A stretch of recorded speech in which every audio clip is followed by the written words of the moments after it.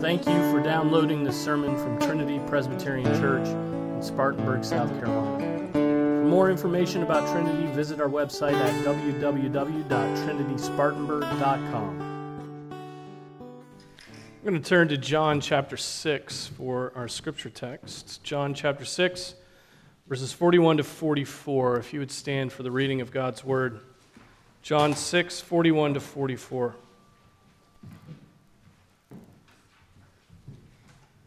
This is the word of the Lord, it is eternally true. Therefore the Jews were grumbling about him because he said, I am the bread that came down out of heaven. They were saying, is not this Jesus, the son of Joseph, whose father and mother we know? How does he now say, I have come down out of heaven? Jesus answered and said to them, do not grumble among yourselves. No one can come to me unless the Father who sent me draws him, and I will raise him up on the last day. This is the word of the Lord. Let's pray. Our Father, we thank you for your word. We thank you that we have this means of knowing you, and that the Spirit can come into our hearts and our minds and illumine them and illumine the word so that we truly have the right understanding of it. And we pray that you would work through your Spirit, that this word would penetrate hard hearts. Father, that it would lead us to repentance, that it would lead us to trust in you, and that we would be drawn to Jesus Christ. Father, we pray this in Jesus' name. Amen. Amen. Be seated.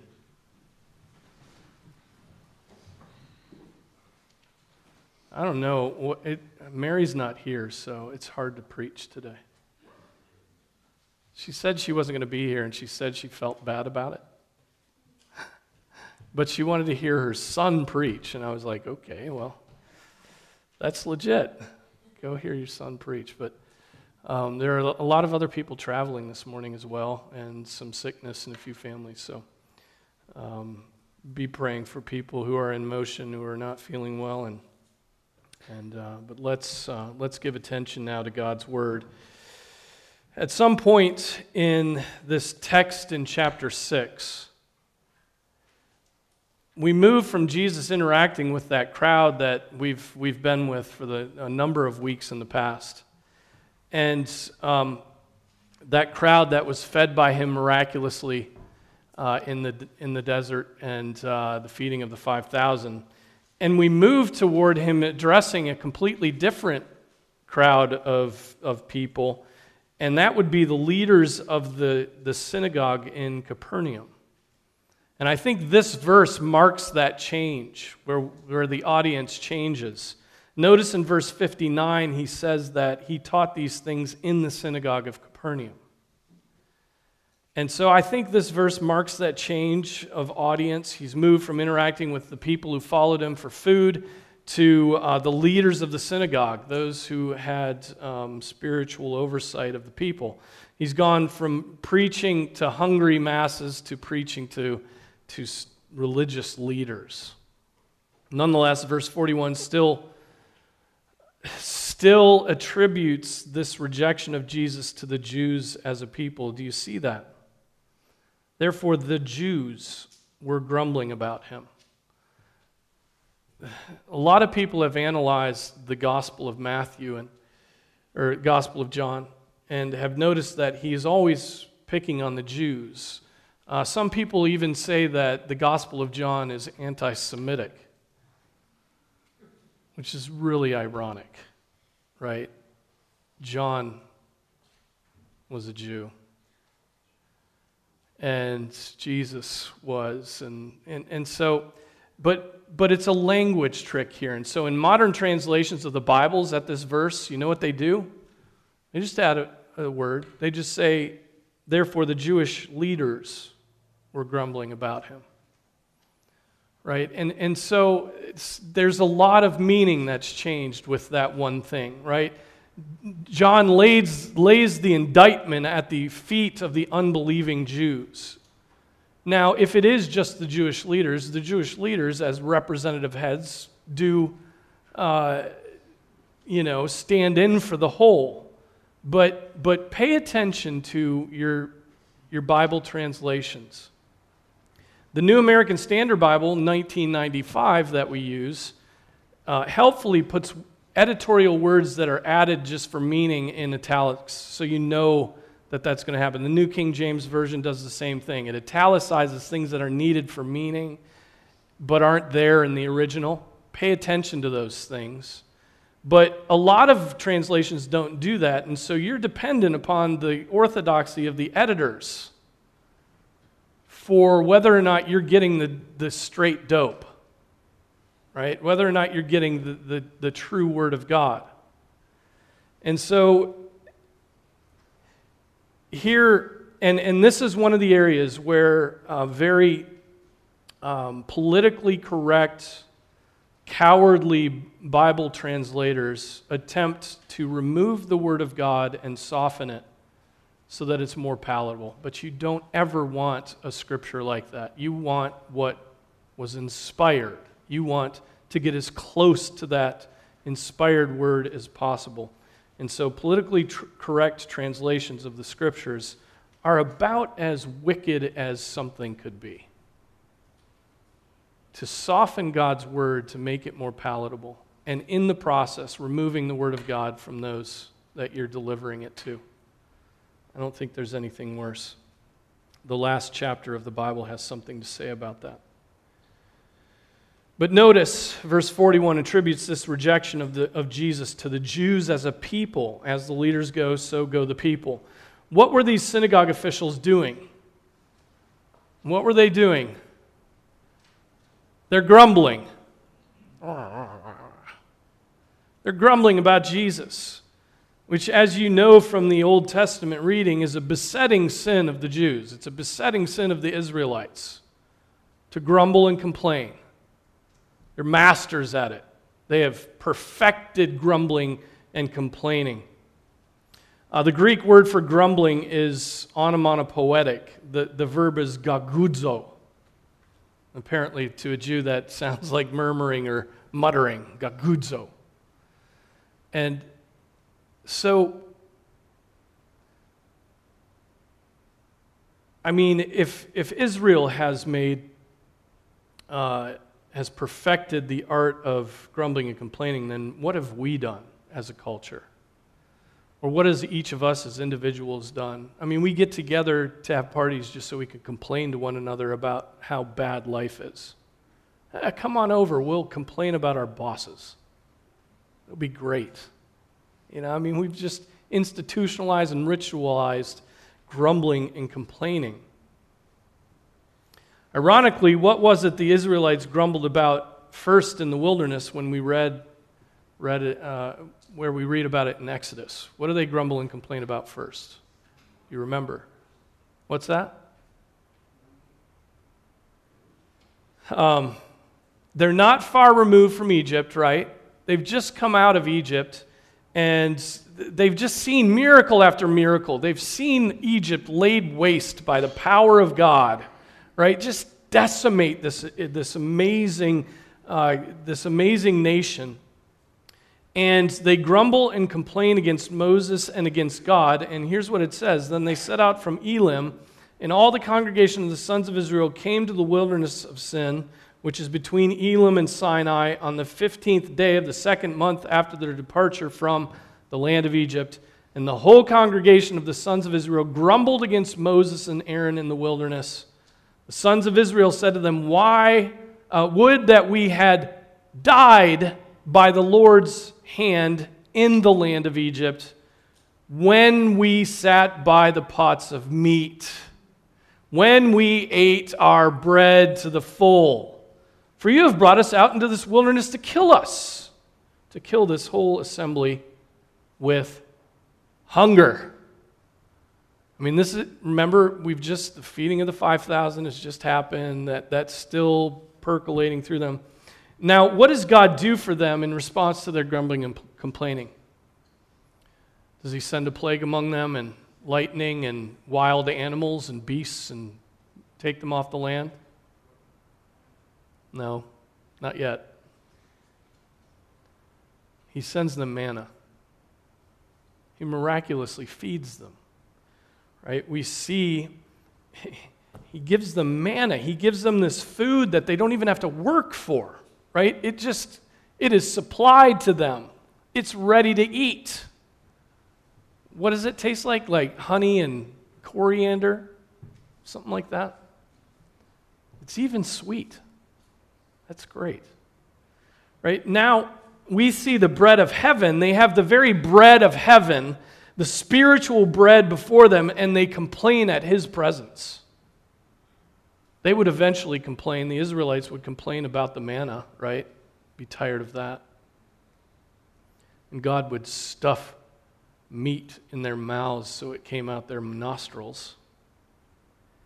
Right? But they complain now, back in John, they're complaining about the presence of the bread of life. These Jews are so hungry.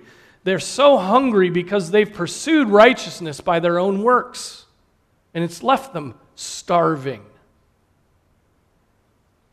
And Jesus stands before them offering them the bread of heaven by faith. And they just grumble and complain. They just murmur. The text says that they grumbled because Jesus said that he was the bread that came down out of heaven. That's what they got stuck on. Are they being nostalgic, perhaps? They're like, bread of heaven. Let me tell you about some bread of heaven. Moses in the wilderness. And we've gone through that, right? We saw before, they like what Moses did for their fathers. They like that physical bread, right? And they like physical bread, but it's more than just nostalgia that leads them to despise Jesus for saying that he's better bread. Right? They are unimpressed with Jesus. They're unimpressed. And how do I know that? Well, it's what they say next. Look at what they say. Is not this Jesus, the son of Joseph, whose father and mother we know? How does he now say, I have come down out of heaven?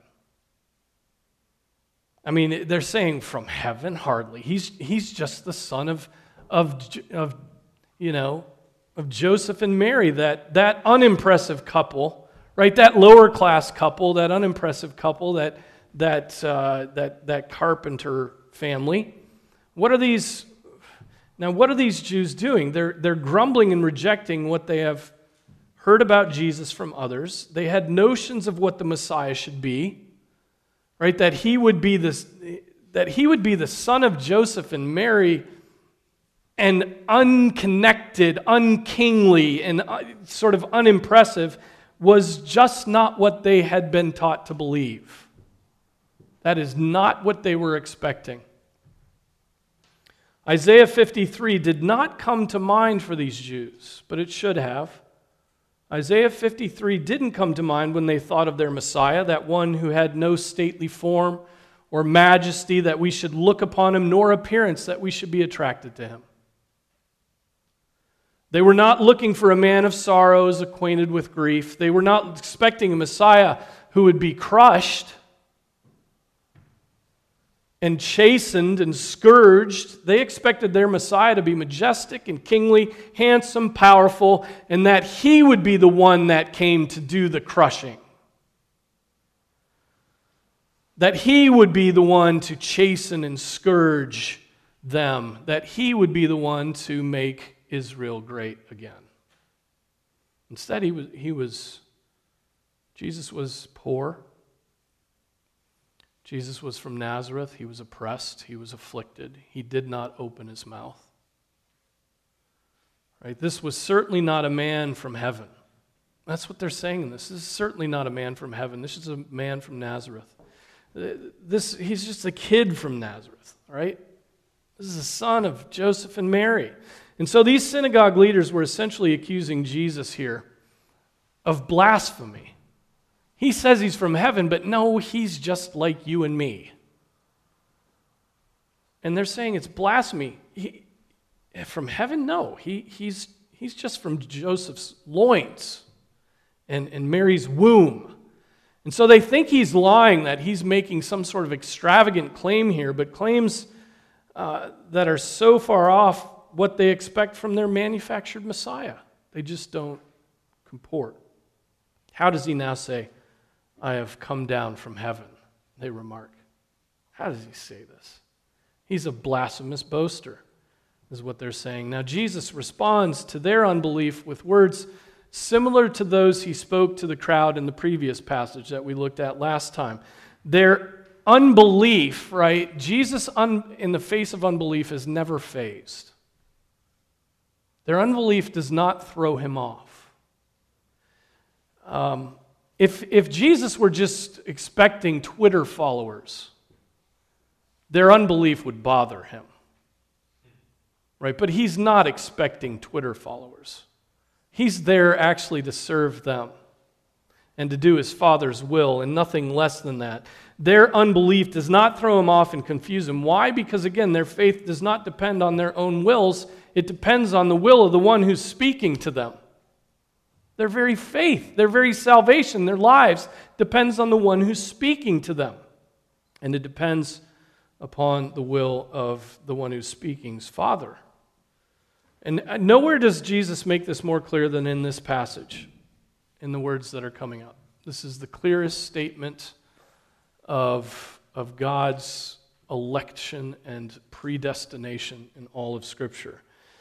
But Jesus, before he gets there, he begins with a rebuke. Do not grumble among yourselves. Stop murmuring. Stop complaining. Stop.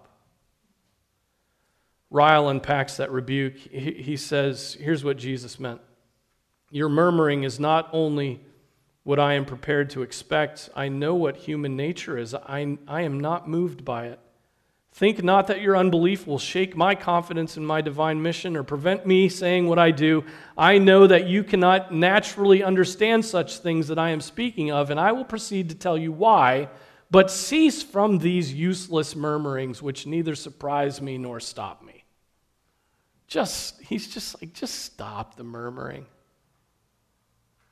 I mean, how puny is it for men who are completely dependent upon God to be there being saved by him, and they're just murmuring about it? How puny and how pathetic is that? It's funny how we think murmuring and complaining will be productive.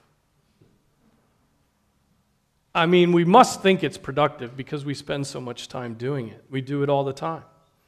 We call it, I don't know what you guys call it, but I call it venting. We got to vent, right? The pressure's going to build up and then we'll catch on fire or something, like a machine.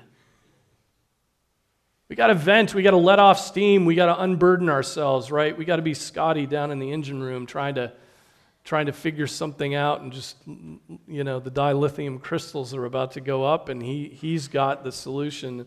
But the pressure's building. But the fact of the matter is complaining is never productive. Many of us have been in jobs where we and other employees continually complain about this or that part of the work. I mean, that's what labor unions exist for, right? But it was pure murmuring because we thought it was pure murmuring. It was innocent murmuring because we really never took those complaints to someone who had the power to change the situation. It really was just venting. We didn't ever mean to take those actual complaints to somebody who could actually help us out of that situation. We're often like that. We just get a bee in our bonnet and just want to complain. There are other alternatives to complaining and grumbling. You can be bold and take your actual difficulties to someone who can give you relief, to someone who has power to change the situation. You can do that, but that, it's easier to complain. It's easier just to vent. That would actually take courage. And then the reason we don't go to somebody who has power to fix a situation is because all the buddies we complained with will then turn against us when we try to do something to change the situation. What?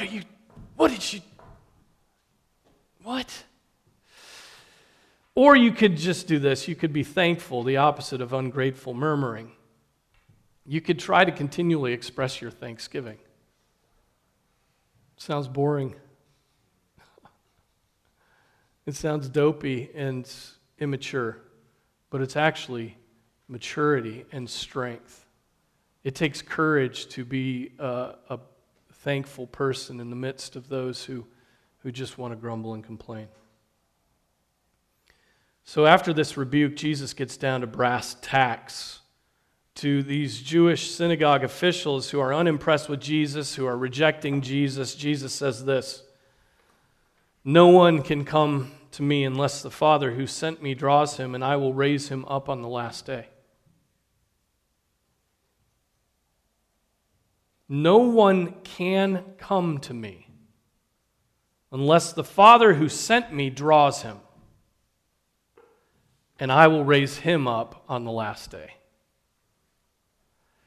I mean, how can a person come to Jesus?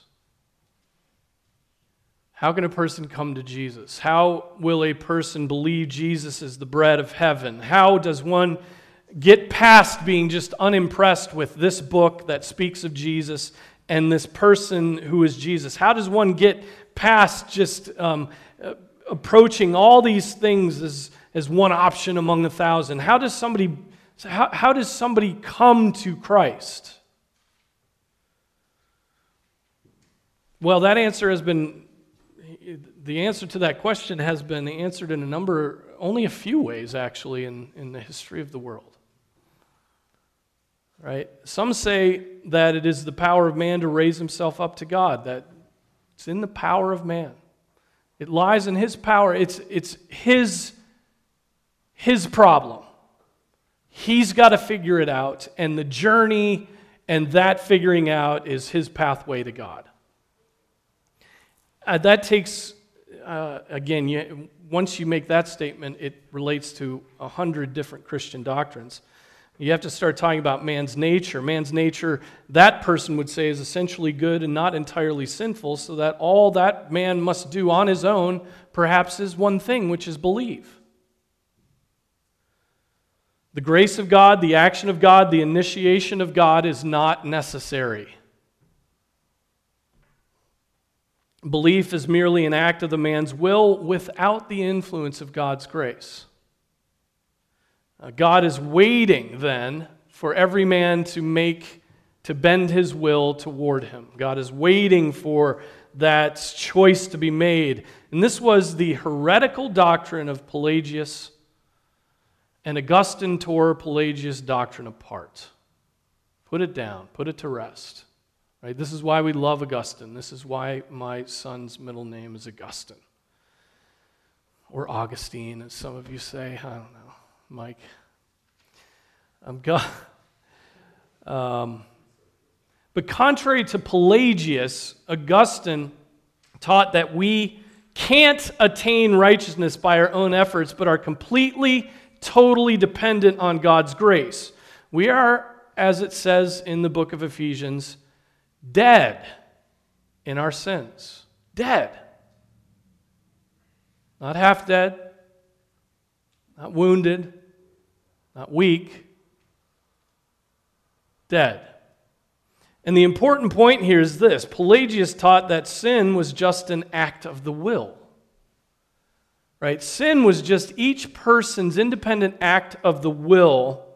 Right? But Scripture teaches us that sin is not just actions, but that it is inherited corruption.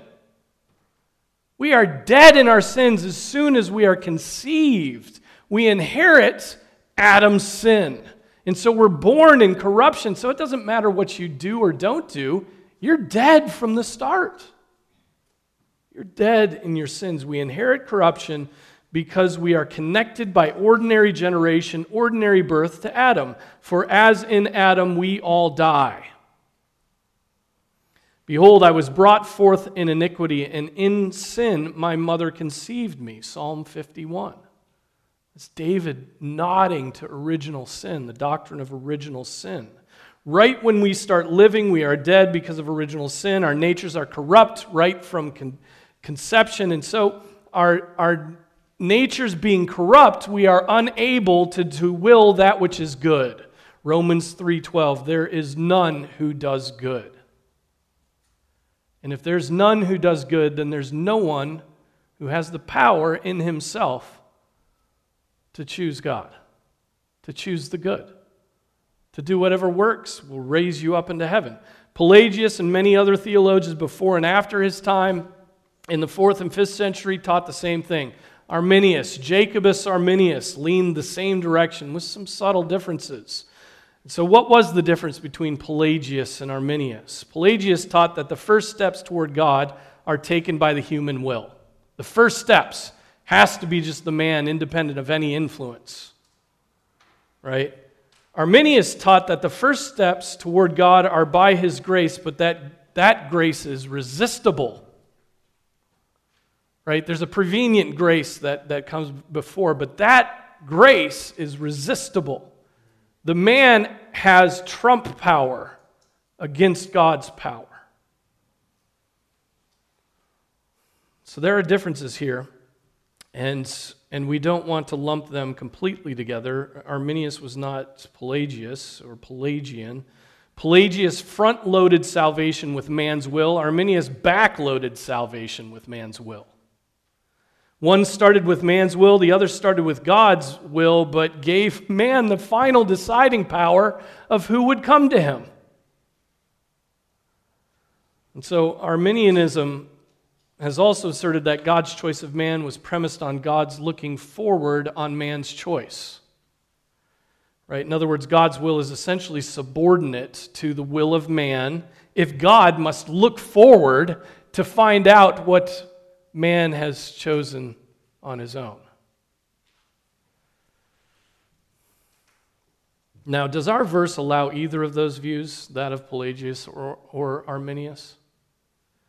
No, not at all. Not a single bit of it. This statement of Jesus, no one can come to me unless the Father who sent me draws him, completely removes man's will from the equation. Who comes to the Father? No one, except those drawn by him. That's who comes to the Father. Calvin says, Christ declares that the doctrine of the gospel, though it is preached to all without exception, cannot be embraced by all, but that a new understanding and a new perception are requisite, and therefore that faith does not depend on the will of men, but that it is God who gives it. And what about this phrase, the Father drawing men? What does that mean, that for the Father to draw a person to himself? Again, Calvin writes, as to the kind of drawing, it is not violent, so as to compel men by external force, but still it is a powerful impulse of the Holy Spirit which makes men willing who formerly were unwilling and reluctant. It is a false and profane assertion, therefore, that none are drawn but those who are willing to be drawn, as if man made himself obedient to God by his own efforts. Does this make sense? Does this make sense? Are you tired of me quoting Calvin? Stay with me, guys. I know you want to be entertained. We want to be entertained in preaching, but preaching is doctrine. It's doctrine. Doctrine should thrill you. I'm just boring, though. Soak it in and think about it and have your own meditations and pray while your pastor is doing his best. I'm a weak man drawn up from the dust. The drawing that the Father does is the powerful work of the Spirit in the heart. This is regeneration. This is the new birth that John has already elaborated on 3 chapters previous to this in chapter 3 with Nicodemus. What did he tell to Nicodemus? What did he say to Nicodemus? You must be born again. When we're birthed, it's passive. You didn't participate in your birth, your conception, your regeneration. right? That is passive. You must be born again. So this pull yourself up by your bootstraps, self-made, egotistical American, that doesn't feel so good. This whole doctrine of God's got to do it. I can't do it myself. I'll show him. Right? We want to cry out, this is unfair. We want our own unbelief or our own belief to be the thing that puts God in our grasp, not God's drawing. We don't want that to be the reason for our salvation. Where would be our boast then? We wouldn't have anything to boast about if this is grace. And so, we want to rely upon ourselves and call our own shots. We want God to be impressed with us and our works, but He is not. He is not impressed. You know why? Your works are pathetic. Our works are pathetic. Our works are nothing. We're dead in our sins and trespasses, and you have never done anything to impress. Basically the only person you've ever impressed in your life is yourself. If you really think about it, because we're very often not impressed by other people. Unless they're playing the dobro, and then I'm impressed.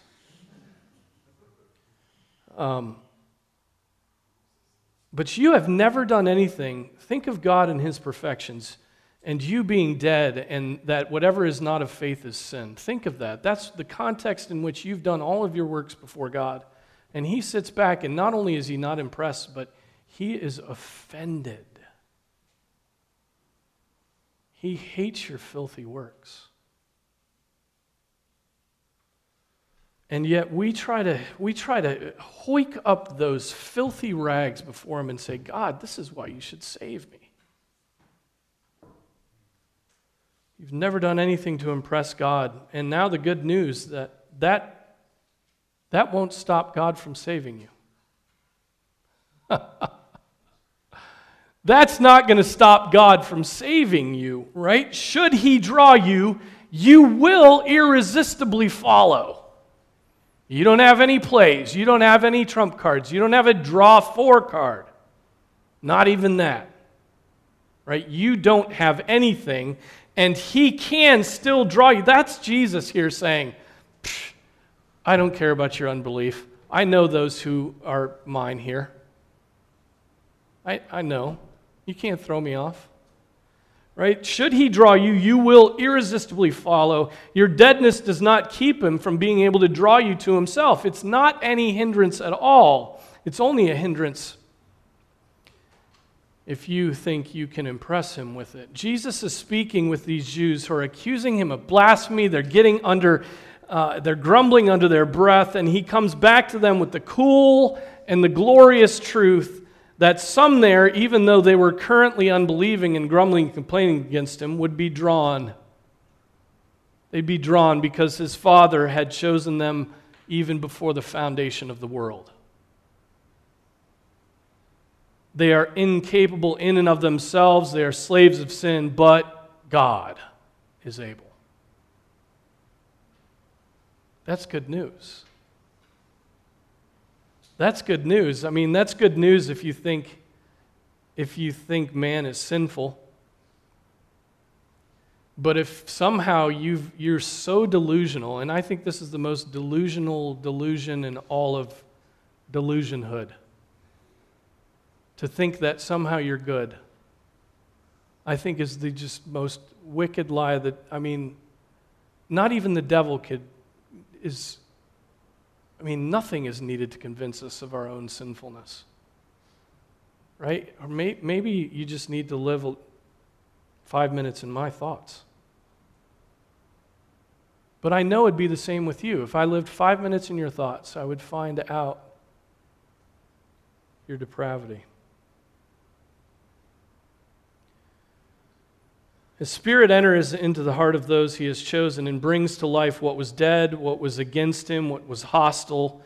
and animates what was motionless and invigorates that which was powerless. That's the work of the Spirit. Now, even if this doctrine were not so clearly taught by Christ that he must act if we are to believe, who in their right mind would give up their sins, which are the only thing they love before coming to Christ? Our sins are what we love before we are drawn. Who would give that up? Who would follow one who tells them to take up their cross and die daily? I mean, that doesn't exactly sound like a great life. Take up your cross and die daily. Die. Love your enemies. Who would follow one who tells them that they must hate even their own life? No one would. No one would follow Jesus. If you're doing it on a sort of a utilitarian scale, no one would follow Christ. It's not until our eyes are opened by God to see His glory and the riches of His glory, right? And the inheritance that He has laid up for us that we have any desire for anything other than our sin. Right? No one other than the one who is born again would embrace suffering and self-denial and sacrifice and love for neighbor. No, before Christ we were satisfied with our sin, and the only thing that could ever shake us loose from those sins is God removing the scales from our eyes and helping us to see things as they really are, not as clouded by my sin. Man outside of Christ is quite happy with his own depravity, even were he able, man would not choose to follow Christ. Even were he able, he wouldn't do it. Gollum will not give up his precious, and you wouldn't either. Whatever ring you have, whatever thing is yours that you won't give up. You're satisfied with that which is destroying you. And then Ephesians 2 bursts in and puts forward a whole new world. And you were dead in your trespasses and sins in which you formerly walked according to the course of this world, according to the prince of the power of the air, of the spirit that is now working in the sons of disobedience. Among them, we too all formerly lived in the lusts of our flesh, indulging the desires of the flesh and of the mind, and were by nature children of wrath, even as the rest. By nature, children of wrath. Do you realize what he's saying there? By virtue of being what we are and how we were made, wrath rested on us. That's original sin. But God, being rich in mercy because of His great love with which He loved us, even when we were dead in our transgressions, made us alive. Made us alive. Together with Christ, by grace you have been saved, and raised us up with Him, and seated us with Him in the heavenly places in Christ Jesus, so that in the ages to come He might show the surpassing riches of His grace in kindness toward us in Christ Jesus. For by grace you have been saved through faith, and that not of yourselves. It's the gift of God. Not as a result of works, so that no one may boast. For we are His workmanship, created in Christ Jesus for good works, which God prepared beforehand so that we would walk in them.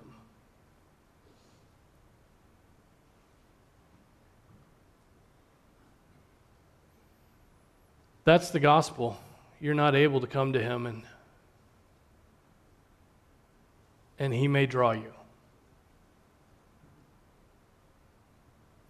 But our text, notice our text in John 6. The text does not say no man will come, but no man can come to Him. No man can come to Him. It's not that man is able but loves his sins and so stays away from Christ. The reality is this: he can't come to Christ. he does not have the tools to complete that job. He cannot come to Christ. God the Father must draw him to Christ because, as we read in Ephesians 2, he's dead. A corpse is not only unwilling, but unable to do anything. Now, a bit of Spurgeon at this point. Spurgeon, preaching this passage, asks a question that may be occurring to some of you. Well, then, if I cannot save myself and cannot come to Christ, I must sit still and do nothing. Did that occur to you? Here's how he answers that. He says, if men do say so, on their own heads shall be their doom. We have very plainly told you that there are many things you can do. To be found continually in the house of God is in your power. To study the word of God with diligence is in your power. To renounce your outward sin, to forsake the vices in which you indulge, to make your life honest and sober and righteous is in your power. For this you need no help from the Holy Spirit. All this you can do yourself, but to come to Christ truly is not in your power until you are renewed by the Holy Spirit. And so give yourselves to the means God uses to draw men to himself. And if God wills, you will be drawn. Right? Hold yourself off from the means God uses to draw men to himself, and you may prove your status. Right? God uses these means in drawing. It's the word preached. It's battling the sin. It's reading his word. We don't advocate passivity because of our doctrine. Because, dear brothers and sisters, passivity would be proud. Don't you see how passivity would be proud? Passivity is a man telling God that God better get to work doing things directly when God has told that man that his word preached is a hammer and a fire. And that being in the house of the Lord for worship gladdens the heart. And that looking on creation leads us to see his invisible attributes and provokes the heart to thanksgiving. And you're just going to sit back and say, God, you better do it. You better draw me.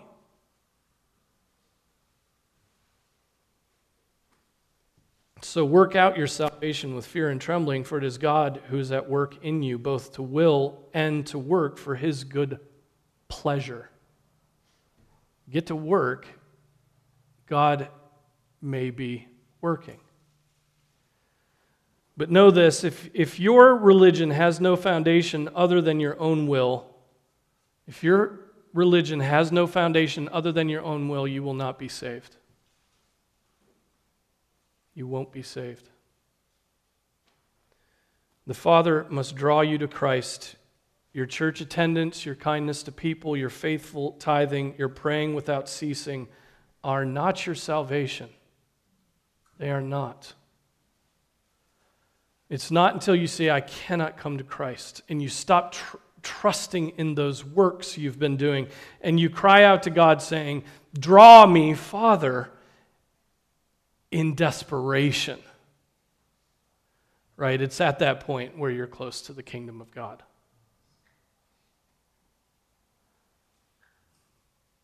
So what are you saying about yourself as I preach today? Are you saying, Lord, draw me?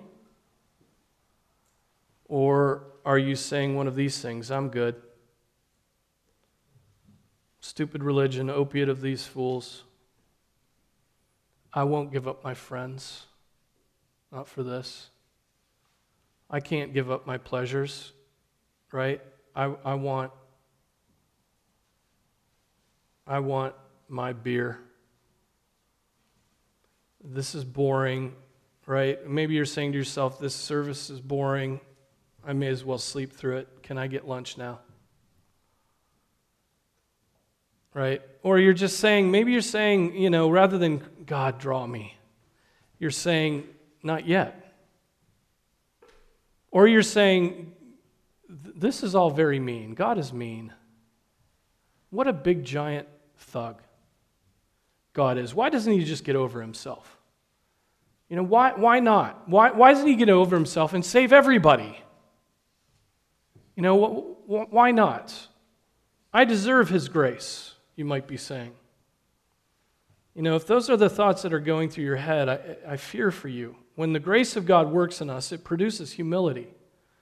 It produces thanksgiving. It produces an awe toward God. It leads, first of all, to a recognition of our inability, right? Our total depravity, our complete dependence upon God. So repent of your pride. Give up thinking everything depends upon you. Give up thinking that because everything depends upon you, you must do works to impress God. Give that up. He's not impressed. The salvation that Scripture talks about is much different than that. It is first by God's initiation, not your initiation. It is second by God's continued grace throughout your life, not by your excellence, which is all a delusion anyway.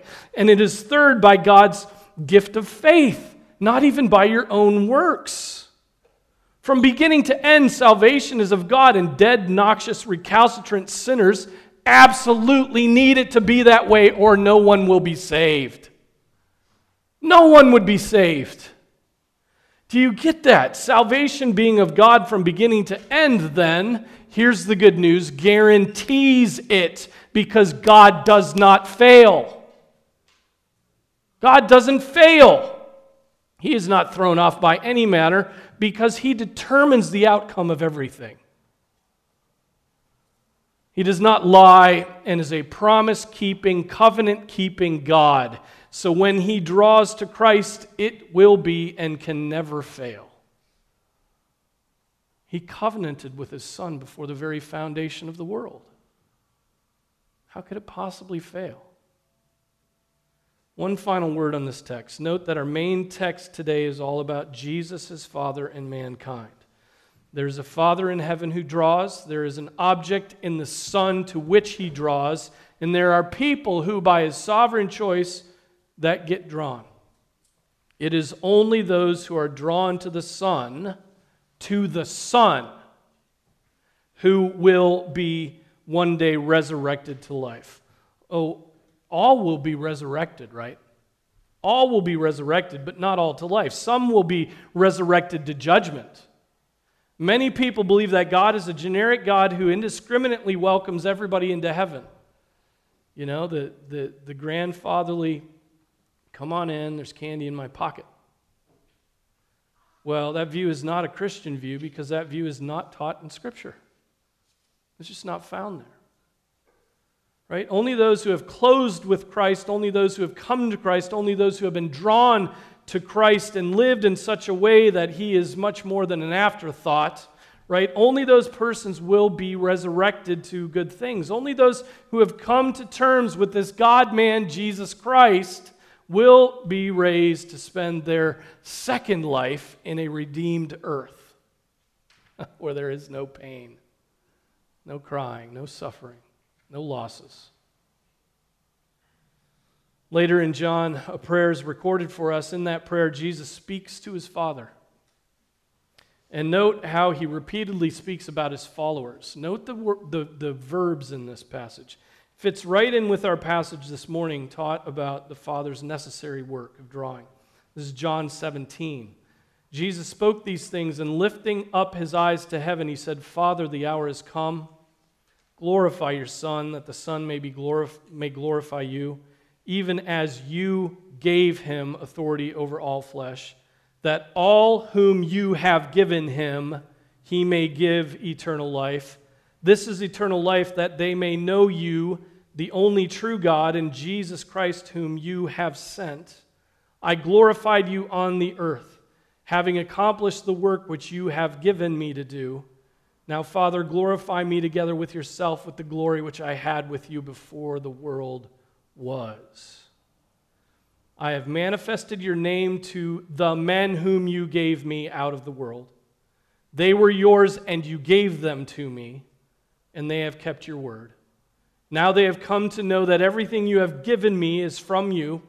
For the words which you gave me, I have given to them, and they received them and truly understood that I came forth from you, and they believed that you sent me. I ask on their behalf. I do not ask on behalf of the world, but of those whom you have given me, for they are yours. And all things that are mine are yours, and yours are mine, and I have been glorified in them. If you are in Christ, you were given to Christ by the Father, and you will be kept until the day of resurrection by the Spirit. That's a great salvation. That's a guaranteed salvation.